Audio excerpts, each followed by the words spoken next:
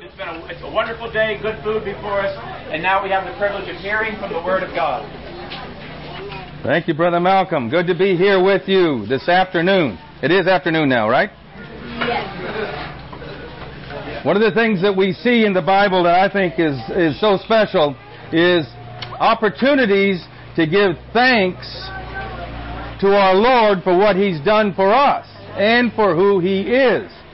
And there is a group of psalms called the Thanksgiving Psalms that begin with Psalm 103 and go through Psalm 107. And you remember this. I mean, the song, 10,000 Reasons to Bless the Lord. Bless the Lord, O my soul, and all that is within me. Bless His holy name. His name is who He is, His character, His person. Your name speaks of your character and your person, and biblical names, as we know, are so very important, have great meaning. Bless the Lord. That idea is to praise Him, to speak well of Him. Eulogize, technically. To eulogize, to speak well of the Lord. Why? Why do we want to do that? Forget not all His benefits. Have we received benefits from the Lord? Those of us who are believers I'm speaking to? What kind of benefits? Well, He's forgiven all our iniquities.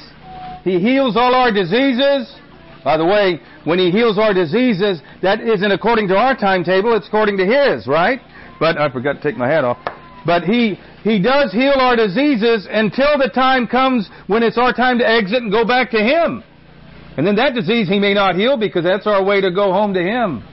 So we don't have to worry about that. We can trust Him. Doesn't mean He doesn't use medicine and doctors. He can do that. But He's the one we give credit for as the great physician. If you know Him as your Savior, you know that. Not only that, He redeems your life from destruction. If you're a believer, He has redeemed us from eternal death. Now that's something to praise Him for, isn't it? Yes. That's something to speak well of Him for, something to be thankful for. He satisfies our mouth with good things, renews our strength like the eagle. He's the provider, sustainer of our life. Even the very breath that we're breathing right now, the food we're about to eat, we give thanks to Him for because He's our provider. Well, I know we sometimes think in our world that we provide for ourselves. I mean, we think, well, I've got a job and I've got an education. But He provides. He's the one that enables us to get the education. He's the one that enables us to have a mind to learn. He's the one that enables us to get the job. He's the one that guides us. And we want to make sure we give Him the credit for it. Amen? Amen. But ultimately, the longest section of this psalm is right in the middle of it. And here he says that He understands that we are dust. He is merciful with our weaknesses.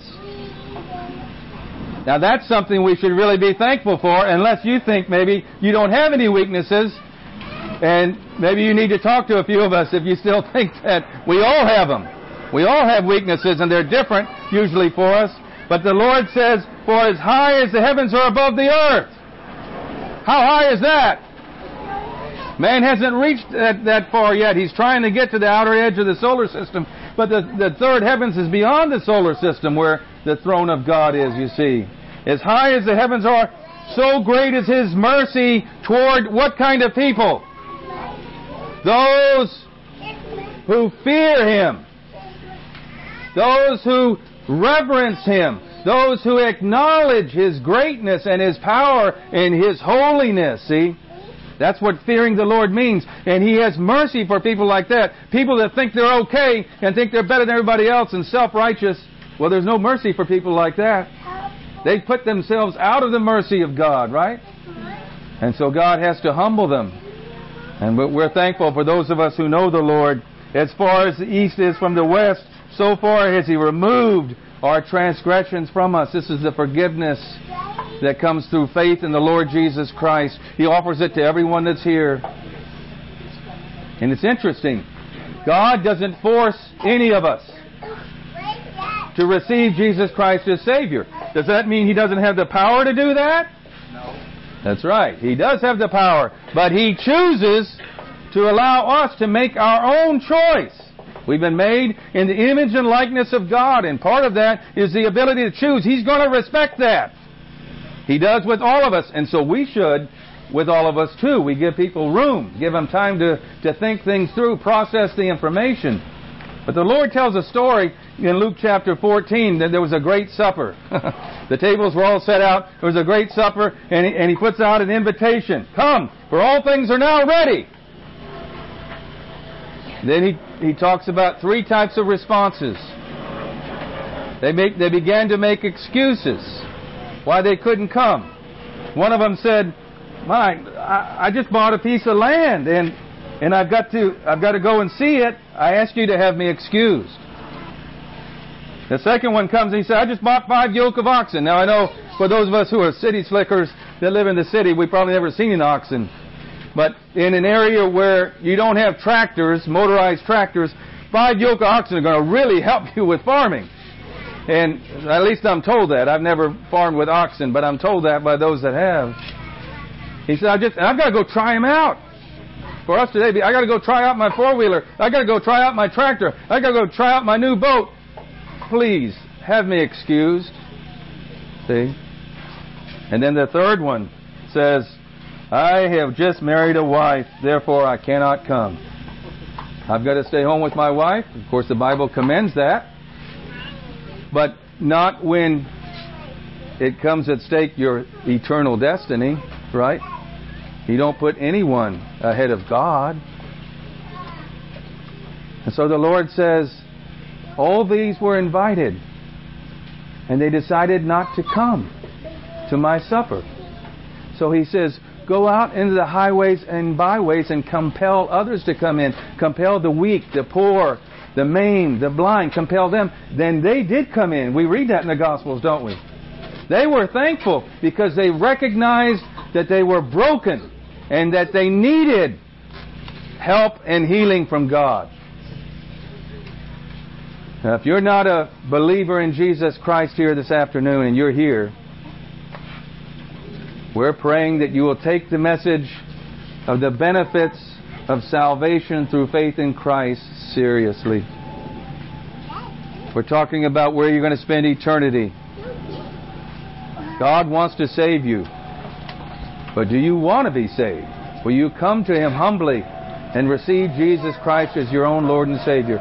If you have questions, talk to some of us. We'd be happy to help.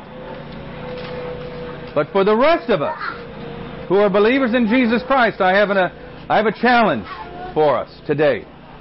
To use our time here at the picnic, part of the reason we have globos, we have balloons up, is because this is a celebration. This is a time of celebrating God's goodness to us. Amen? Amen. And the challenge is, while we're eating together and visiting together, I would like to challenge all of us to speak well of the Lord to one another, to thank you so much. No, you keep it. I want you to have it. I want you to have it. To talk to one another about the good things God has done for you this week or this year or in your own salvation, maybe your own testimony, how you got saved. To use the time. I know we got other times we can talk about the Dolphins and we can talk about weather and we can talk about those things. But I'm just saying we're gathered together here. We're celebrating God's goodness. Let's spend the time talking to one another about the good things He's done for us. He's done good things for you. Maybe we need some reminders and we can help each other, right? Oh, definitely. And that will encourage the children too. The children need to hear that. They need to hear that God is good. Amen. All the time. Taste all the time. Taste and see that the Lord is good. Try Him and see, and you'll know. I thought Brother Bob was here. I guess he moved. Is he around? Okay. Well, Danny, why don't you give thanks for the food, if you don't mind, and we're thankful for the opportunity to be together in safety from the Lord. Yes. Just before we do that, we're going to sing that song that you mentioned.